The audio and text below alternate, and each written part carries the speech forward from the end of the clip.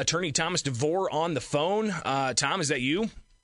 It is, sir. All right, fantastic. Thanks for getting back with me now here on the WMAY Morning News Feed at 6:45. So we were just talking about some of your other lawsuits that were targeting exclusion policies, that were targeting mask policies without having a proper quarantine order that includes due process. So that's one set of lawsuits you have on behalf of a large number of parents, 700 plus parents, part of that lawsuit against 140 different schools. This week, you have a different lawsuit that impacts schools, 22 school districts across the state being sued, including several here in central Illinois, Springfield District 186 being one of them, with teachers and school staff suing. What's going on here with this case, Tom? Well, I mean, it all lies under the Department of Public Health Act as well. It's even a clearer case to me than the issue of the exclusion from school, and the math is pretty clear. But as to vaccination and testing, Greg, there are specific provisions in the Department of Public Health Act for both of those that says that only the Department of Health has the authority to require or seek to require a citizen to vaccinate or test. And it explicitly provides, if you read the statute, that a citizen can refuse to be vaccinated or they can refuse to be tested when the purpose is to limit the spread of an infectious disease. And if they refuse, and they have the right to do so, the only remedy for the Department of Health is to potentially seek a quarantine or an isolation order against that citizen if they can prove to the court that the person is a public health risk. That's the law. It's crystal clear. It's not remotely ambiguous.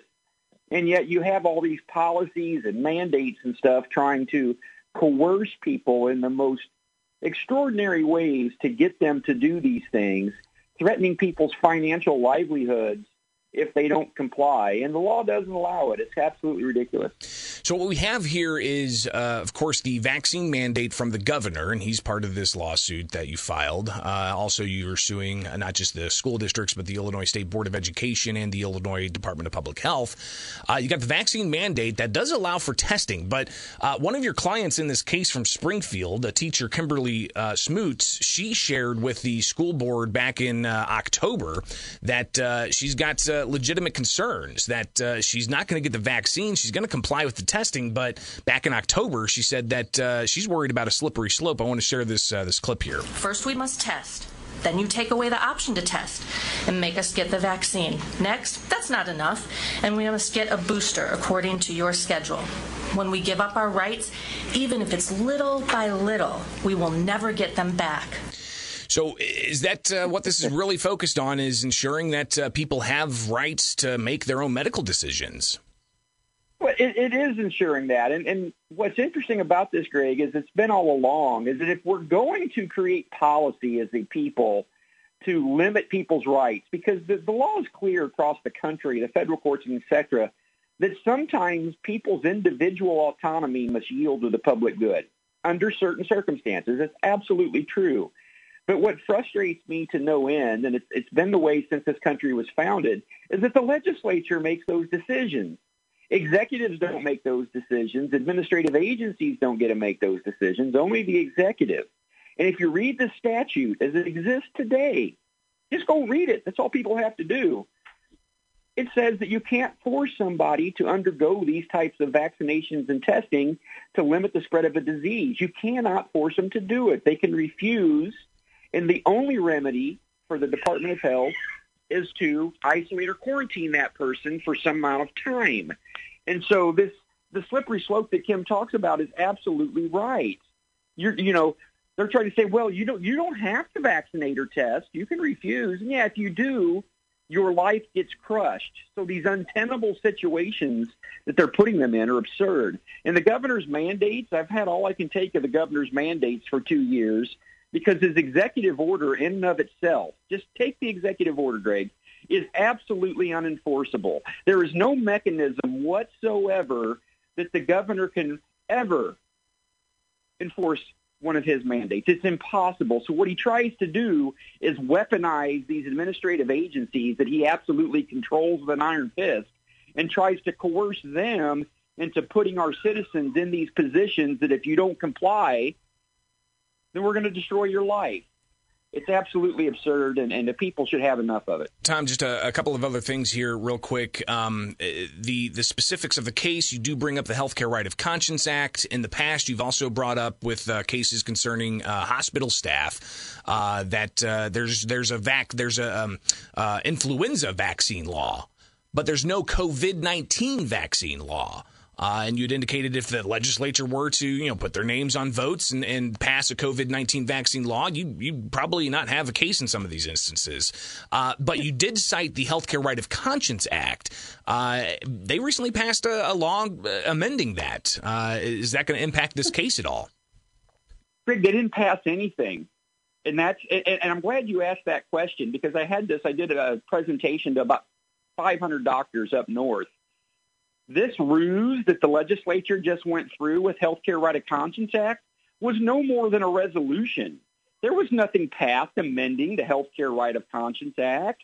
If you read what was in that language, and they would acknowledge it to you if somebody asked them the question, is all they did is try to pass a resolution that appears to be a bill that says, back in 1998 when the legislature passed this law, they never intended it to cover COVID stuff. And I start laughing when I say it out loud, because there's never been a time in our history to where a legislature 23 years later says we're going to pass something that says what they meant back then. Only the people back then know what they meant, and the courts interpret what they meant. So what they passed was not an amendment to the Healthcare Right of Conscience Act. It absolutely means nothing and has no legal impact on the law. For Healthcare Right of Conscience. None whatsoever. It's meaningless. We're talking with Attorney Thomas DeVore on the WMAY Morning News Feed. Finally here, while we were looking to hook up with you, I was reviewing the news out of Tri-City Schools here in Sangamon County that is doing an adaptive pause. The State Board of Education tracks schools that don't mandate masks, but they don't track schools that are doing adaptive pause. What do you make of that? This adaptive pause nonsense is something that the State Board of Education created in guidance.